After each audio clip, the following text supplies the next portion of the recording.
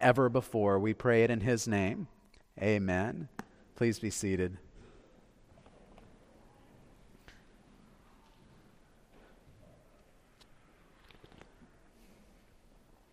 Take out your copy of God's Word and turn with me to Hebrews chapter 1. If you're using the Bible in your row, it's on page 1001. We started this passage last week, and the first couple of verses that we studied pointed us to the theme of the entire book of Hebrews. In fact, for the next year or so, if you go home and somebody says to you, what did he preach about? If I am preaching from Hebrews, the answer is going to be the supremacy of Christ. Every sermon is going to be about the supremacy of Christ. And so I've named this study of Hebrews, Christ Above All, because this book is systematically going to show us that you cannot think of anyone or anything on earth or in the heavens that is greater than Jesus Christ. That's what Hebrews is all about. The author of Hebrews, we don't know his identity, but what we can tell is that he is a pastor who dearly loves his church. But his church is prone to wandering. They have this sense about them that Jesus is not enough. And so again and again, he is going to show them Jesus is more than enough. I'm going to start at verse 3 for context, but our passage will actually begin with Hebrews 1, verse 4. Listen now to the reading of God's Word. He, speaking of Christ, is the radiance of the glory of God and the exact imprint of His nature. And He upholds the universe by the word of His power. After making purification for sins, He sat down at the right hand of the Majesty on high, having become as much superior to the angels as the name He has inherited is more excellent than theirs. For to which of the angels did God ever say, "You are my son, today I have begotten you"? Or again, "I'll be to him a father, and he shall be to me a son"? And again, when He brings the firstborn into the world, He says, "Let all God's angels worship Him." Now the angels, He says, He makes His angels winds and His ministers a flame of fire. But of the Son, He says, "Your throne, O God, is forever and ever. The scepter of uprightness is the scepter of your kingdom. You've loved righteousness and hated wickedness. Therefore God, your God, has anointed you with the oil of gladness beyond your companions. And you, Lord, laid the foundation of the earth in the beginning, and the heavens are the work of your hand. They will perish, but you remain. They'll all wear out like a garment.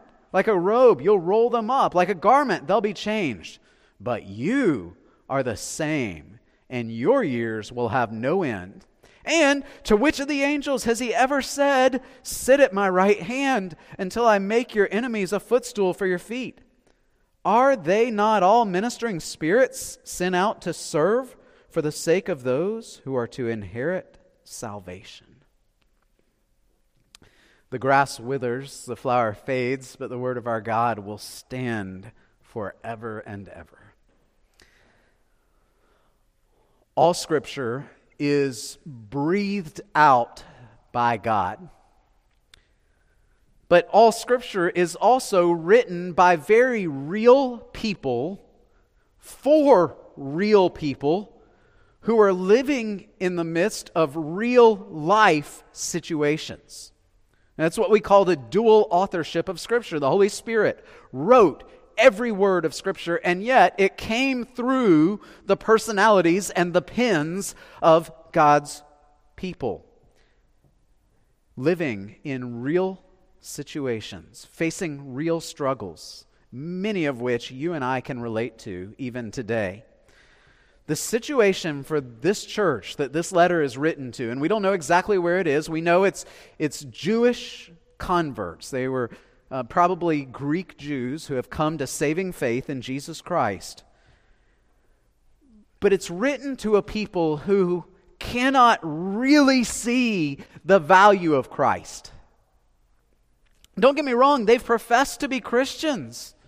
And they're happy to receive that free gift of salvation that Jesus offers. But, following him is pretty costly. And they're starting to think it may not be worth it. And they think about all that they've left behind. They left behind the beautiful temple, and now they're worshiping in living rooms and in catacombs.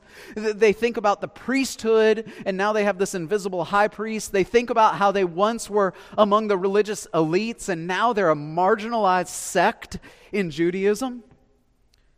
And they're starting to see persecution on the horizon, and they're thinking, I'm not sure Jesus is really worth it. And this broken-hearted pastor, through his tears, is saying to them, "Dear flock, you can search high and low. You can scour the heavens and the earth, and you will find that nothing compares to Jesus Christ." This pastor's desire is to raise the hearts and the eyes of his flock to the rightful place where they see the glory of Jesus Christ. That they would understand that they are the church whom Jesus so loves. And Jesus has poured out his blood for them. But they don't rightly appreciate or reciprocate that love. And so at every turn, this pastor is saying to his flock, look at the glory of Jesus. Jesus is at the center of the heavens and the earth. And since he's at the center of the heavens and the earth, and all the heavens adore him, he should be at the center of our lives as well. That's what this pastor is telling his flock. Now let me give you the disclaimer that in the days and weeks ahead, Hebrews is going to get into some weighty theology. But we need to remember the purpose of theology. The purpose of theology is to elevate Christ in our hearts and minds so that we would worship him with greater zeal and live for him with every ounce of strength that's in us. That's the purpose of theology. That's the purpose of doctrine, is that it would lead us to devotion. And so what this great pastor is doing today is he's saying, I want to teach you a doctrine of angelology. Now that is a real word. Angelology. I want you to see how wonderful the angels are. And then I want to compare them to Jesus Christ. And you'll see that they do not even come close. Now why did he choose angels? Well, because... And you need to work through any sort of sentimental Hollywood established idea in your mind that they're just some cute, chubby-cheeked cherubim that fly around and love to make people fall in love. Basically like a sanctified Cupid. That's not what the angels are.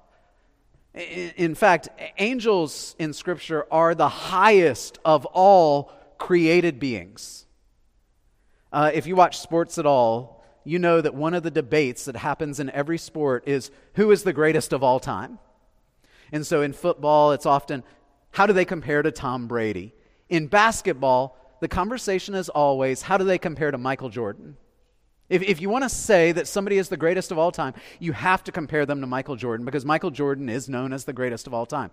Well, the Jews understood the angels were the greatest of all created beings. And so God says here, through this pastor, let me compare the angels with Jesus Christ. And what you're going to find is that Jesus is exponentially greater even than the angels. The Jews believed that the apocalypse was going to be ushered in by an army of angels that would deliver them from the Roman oppressors. And this author is saying, if you think that's good, you need to see how great Jesus is compared to that. What we're going to see in this text is that as great as the angels are, they bow themselves down and serve their lives in worship to Jesus Christ. And friends, if the angels do that, how much more should you and I do the same? As we work through this text, we're going to focus on a couple of things. First, we're going to look at the beauty of the angels.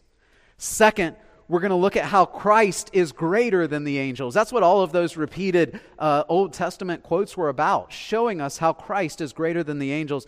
And third, I'm going to ask you a question, and the question is, are you on the side of the angels? Are you on the side of the angels? But first, let's look at the beauty of the angels.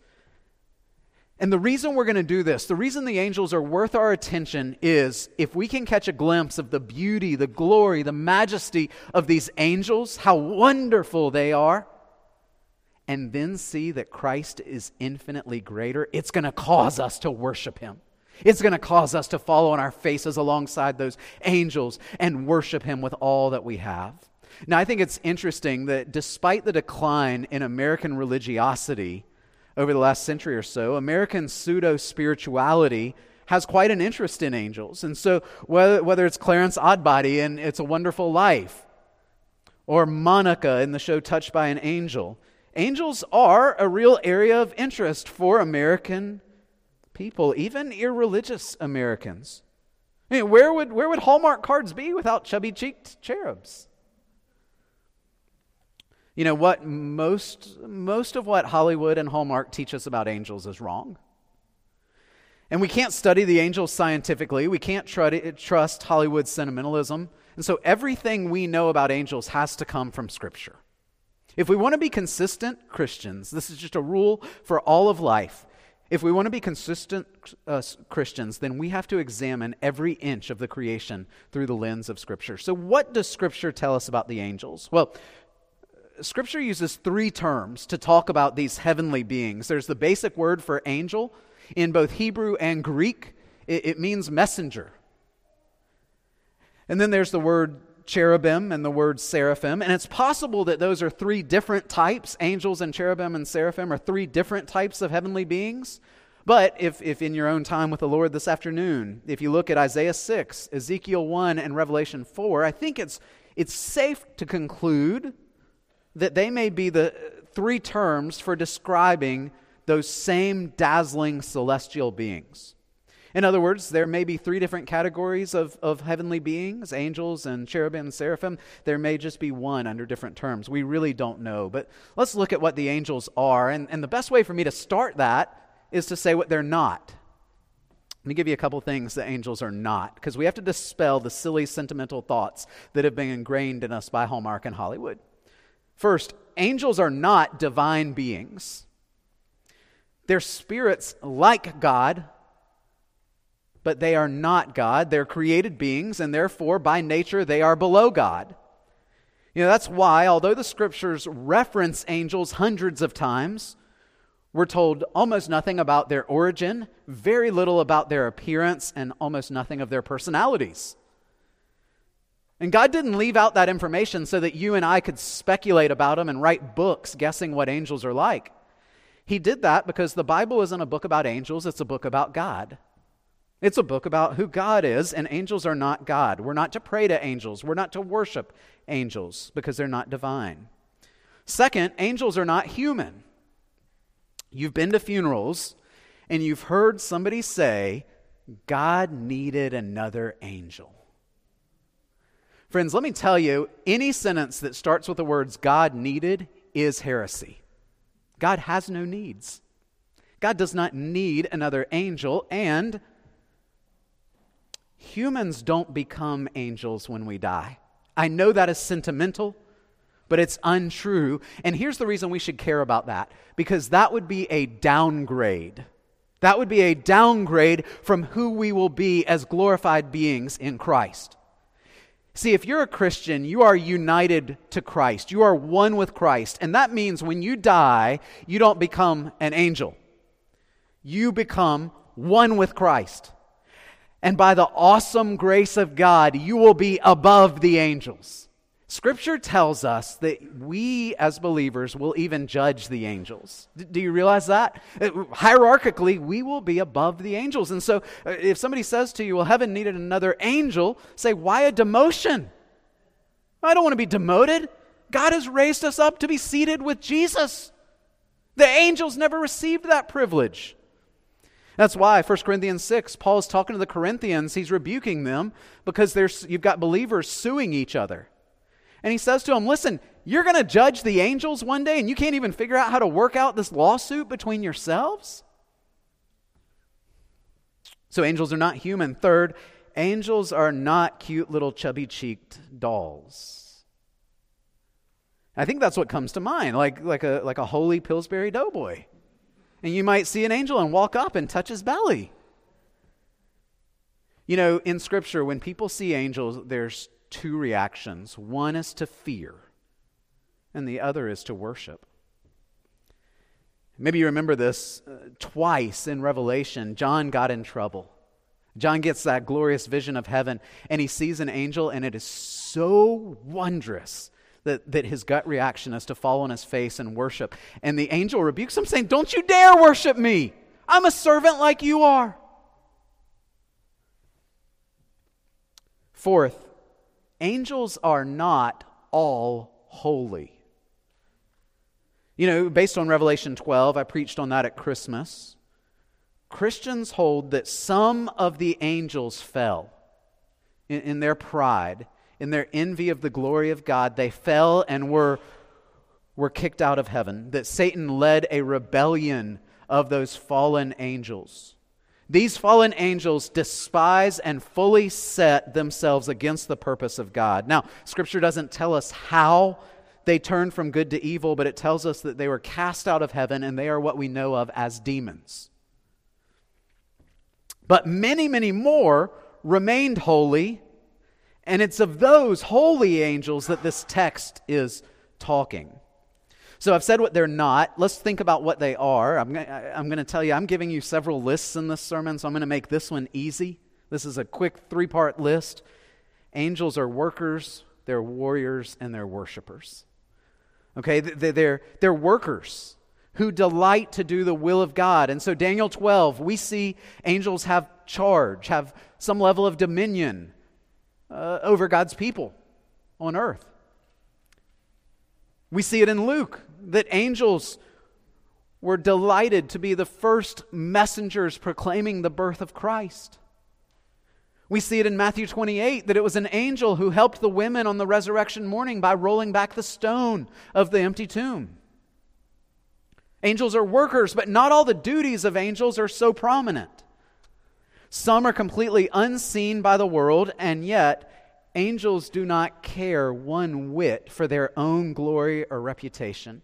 They simply love to serve God. E.M. Bounds said it this way. Listen to this quote. This is just wonderful. If two angels at the same time were to receive a commission from God, one of them was to go rule Earth's grandest empire, and the other was to go sweep the streets of its poorest village, the angels would not care one bit whether they get the job of ruler or street sweeper, because the joy of the angels lies in serving God. That we might be like them. And specifically, the type of work they do is evident at the end of chapter 1, verse 14, where the author says, "They are ministering spirits sent out to serve for the sake of those who are to inherit salvation." Now, who are those to inherit salvation? That's us. In Jesus Christ, we inherit salvation. And so, what this is saying is that God has commissioned the angels to serve the church. John Calvin says, "Angels are the ministers and dispensers of the divine bounty for us. They watch out for our safety. They undertake our defense. They direct our path and take heed that no evil befall us." You know, you and I would do well to realize that there is an entire unseen world that is yet very real, and that there are legions of angels devoted to protecting God's elect. We don't know how often the angels intervene to protect us, but we do know that it is their delight to serve the church of Jesus Christ. And we ought to be thankful for these spiritual allies, these co-workers. And even though we cannot see them, their work is real. So they're workers. Second, they're warriors. That's one of the reasons we need to get rid of these sentimental, silly ideas of what angels are. We can then understand that they're enforcers. They are a hierarchical army established to advance the purposes of the Creator. Angels make up a mighty army dedicated to advancing God's cause. This is good news for the believer, because if we are on God's side, then those angels are on our side. Martin Luther said, God has created all these creatures to be a military service, to fight for us against the devil. And he said this, and I thought this was wonderful. When we pray those words, "Thy will be done," we are unleashing in the power of God a vast host of angels to conquer in His name. So they're warriors. Third, they are worshipers. Every scene that we see in heaven, angels are busy about worship. We never hear them complain about the length of the service. We never hear them complain about the comfort of the pews. They love to proclaim the glory of Christ. That's what makes them the highest of all created beings, that they're worshipers. But we've already said it would be a sin to worship the angels. And the reason is, no matter how great the angels are, Christ is infinitely greater. This is our second point. The highest created creatures are infinitely below the Lord Jesus Christ. That's what verses 4 through 14 are talking about, those 7 Old Testament quotations. And I think what's happening here is this pastor is relying on the Old Testament because he, in the limits of his own vocabulary, he can't figure out human language to explain the glory of Christ even compared to the angels. And so he just spits out a litany of Old Testament references. And what he does then is he gives us 4 areas of comparison here. I want to look at those. First, in verse 5, we see Christ's greater identity. The angels, they have this tremendous privilege of being God's servants and messengers, but Christ is the only one that was called God's Son. So verse 5, "For to which of the angels did God ever say, 'You are my Son, today I have begotten you'?" That's a citation from Psalm 2, verse 7. And then it goes on and it cites David's words in 2 Samuel 7. "I will be to him a father, he shall be to me a son." He was talking about Solomon, but that prophecy of David burst the banks of its earthly usefulness to talk about God's fatherhood of the Lord Jesus, this eternal begottenness of Jesus Christ. God never said to the angels, "You are my son, today I've begotten you." So he has a greater identity. And then we see Christ is greater in dignity. The angels, they're worshipers, but Christ is the object of their worship. Look at verse 6. And again, when he brings the firstborn into the world, he says, "Let God's angels worship him." That's a reference back to Deuteronomy 32:43, that God has ordained that Christ be the object of the angels' worship. You remember that, by the way. Christ is born in Luke 2, and an angel comes to announce to the shepherds that Christ has come, and then it was as if the heavens were too small to contain the joy of the angels, and it burst forth into the horizon as they sing, "Glory to God in the highest, and peace on earth to men with whom He's well pleased." The heavens are exploding with joy because they've seen this amazing reality that the second person of the Trinity would take on flesh. And the angels worship. You know, the angels worship still today.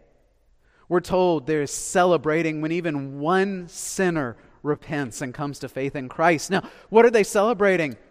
Certainly they're celebrating the reclamation of one of God's elect, but more than that, they're celebrating the triumphs of Jesus Christ. They love to worship Him because He's greater in dignity than they are. And then third, He's greater in authority. The angels are created servants, but He's the Creator Lord. Look at verse 7. He makes his angels winds and his ministers a flame of fire. How does he get to determine what their job description is? Because he created them. They serve at his pleasure. And their duties are great. But Christ is greater. Look at verse 8. But of the Son, he says, your throne, O God, is forever and ever. The scepter of your uprightness is the scepter of your kingdom. In other words, the angels serve the Creator, but he is the Creator. Look at verse 10. You, Lord, laid the foundation of the earth in the beginning, and the heavens are the work of your hand. They will perish, but you remain. They will all wear out like a garment. Like a robe, you'll roll them up. Like a garment, they'll be changed. This world as we know it will one day pass away. There will be a new heavens and a new earth, but Jesus will never change. And so the text goes on, you are the same, and your years will have no end. So Christ is greater in authority. And then fourth, Christ has the greater victory. Christ has the greater victory. The angels are an army commissioned to minister to the church. Verse 14, are they not all ministering spirits sent out to serve for the sake of those who are to inherit salvation? They're ministers to God's people. But Christ, He's the one who conquered. And in Him, we too are called more than conquerors. The angels are not conquerors, they're servants. But Christ is the conqueror. And so look at verse 13. This is talking about what the Father said to the Son when the Son ascended. Sit at my right hand until I make your enemies a footstool for your feet. The angels alone couldn't restore the kingdom. The angels alone couldn't redeem the souls of men. Christ did that. And his enemies are under his feet. He's crushed the serpent's head. And these angels bow in worship before the footstool of Christ. Beloved, can't you see the scene that Jesus is infinitely greater than the greatest of all the created beings? They don't compare. Even though the angels are so beautiful, they don't deserve our worship. So let's get the point of all this. Let's digest what this dear pastor is saying. It's an argument from greater to lesser. If the angels, the greatest of all created beings, spend every moment of their day in the worship and work of Christ, how much more should you and I? If the angels see Jesus Christ as the center of the universe, as the center of the heavens and the earth, how much more should you and I? See, in telling his people that the angels are taking their place around the throne of God, worshiping him, he's saying to his people, won't you come too? Won't you come and lay down your lives in worship at the throne? Because Jesus Christ alone is infinitely worthy. God has sent His Son into the world for sinful people in order to redeem them so that you and I might add our voices to that heavenly chorus. There's a saying sometimes people will use to speak of believers. We might say, if someone's a believer, we might say he's on the side of angels. It's a wise way to speak of it because it acknowledges there's only two sides. There's the side of the angels who love to serve and worship the ascended Lord Jesus. And then there's the side of the fallen angels who set themselves against God and His purposes. And every man, woman, and child on the face of the earth falls into one side or the other. Either you are on the side of the angels or you are opposed to them. And more importantly, you are opposed to their God. I don't know if you realize that. If you said, I'm not against Jesus, I'm not a Christian. I'm not going to spend my life in worship and service to Christ. What you're saying is, I have joined the side of the demons and I have set myself against Christ. There is no neutrality. You are one or the other. You're either on the side of the angels or you have chosen the side of evil. Let me ask you, church family, are you on the side of the angels? Angels have seen with clear eyes what you and I have seen through veiled eyes. That Christ is infinitely glorious and worthy, and you can't be indifferent towards Him. You're either on the side of angels, worshiping Him and serving Him and putting all of life into submission to Him, or you are opposed to Him. I'm going to take a cue from the author of Hebrews, and I'm going to tell you, beloved, because I do love you, I do not know that every man, woman, and child in this room is on the side of the angels. I do not know that, and ultimately it's not for me to know. But I know that many of us are good at assuming the posture of being on the side of the angels for an hour or so a week. But any hypocrite can do that. To be on the side of the angels mean that you understand who Jesus is and what He came to do. You understand that your sin had separated you from God because of your guilt. And because God is an infinite God, your sin carries infinite guilt. And that infinite guilt could only be taken away by an infinite person, the Father who sent His only begotten Son for our rescue.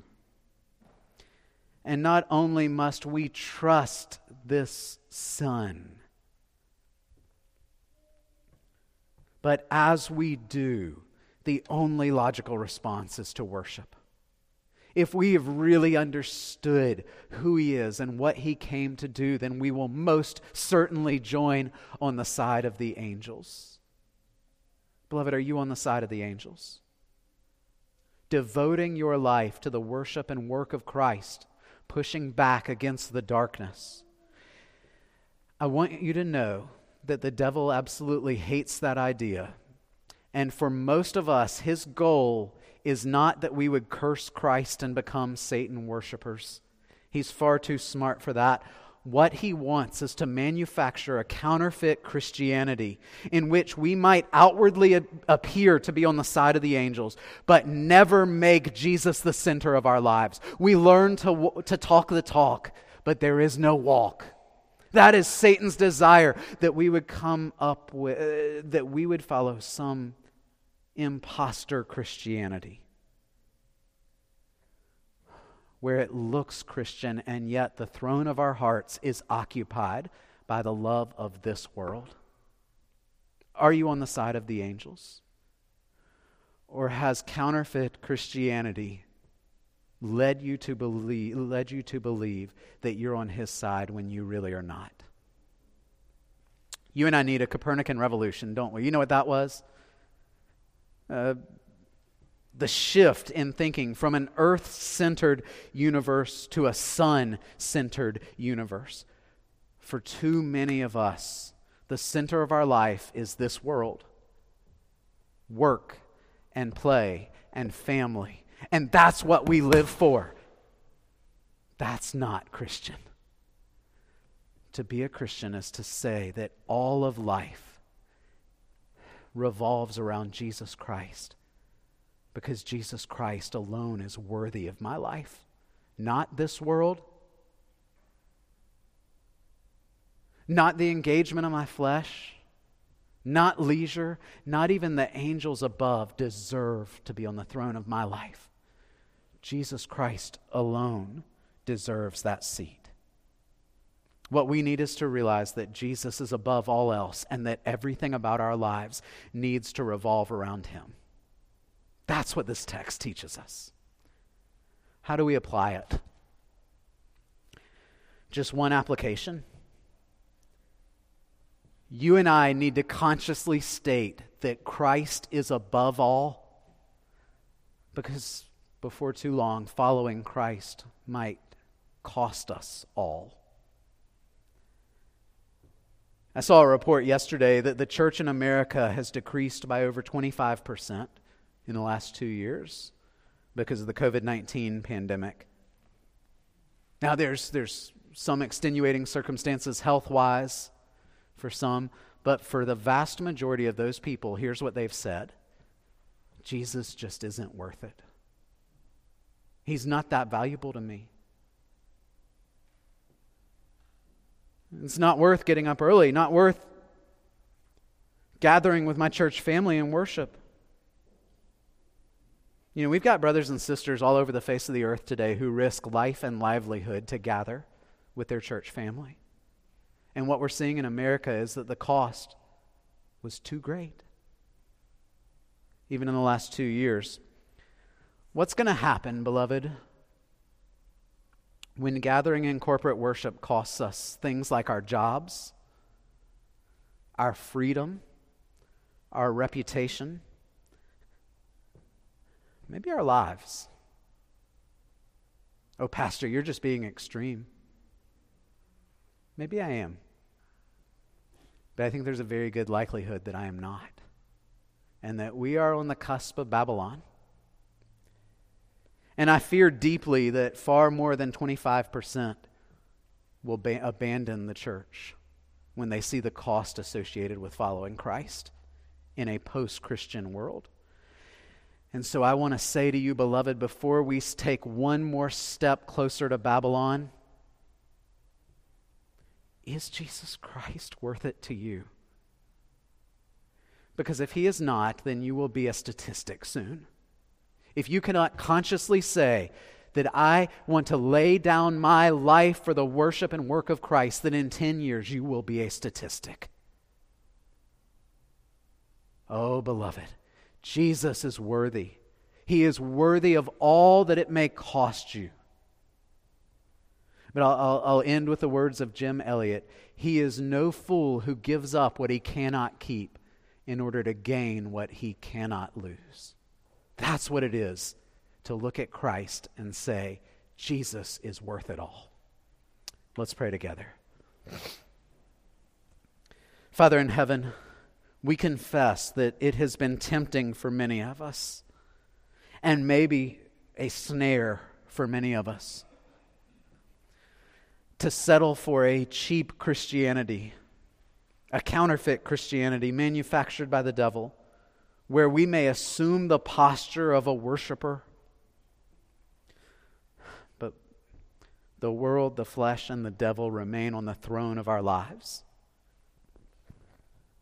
God, Hebrews is about shaking that will come one day. How this world will be shaken. And what will remain is that city that cannot be shaken. The city of Zion. Those who have been seated with Christ in the heavenly places. Father, I pray that we as a congregation would not be a statistic. That we would not fall away. We're going to see that next week as we hear that warning not to drift away.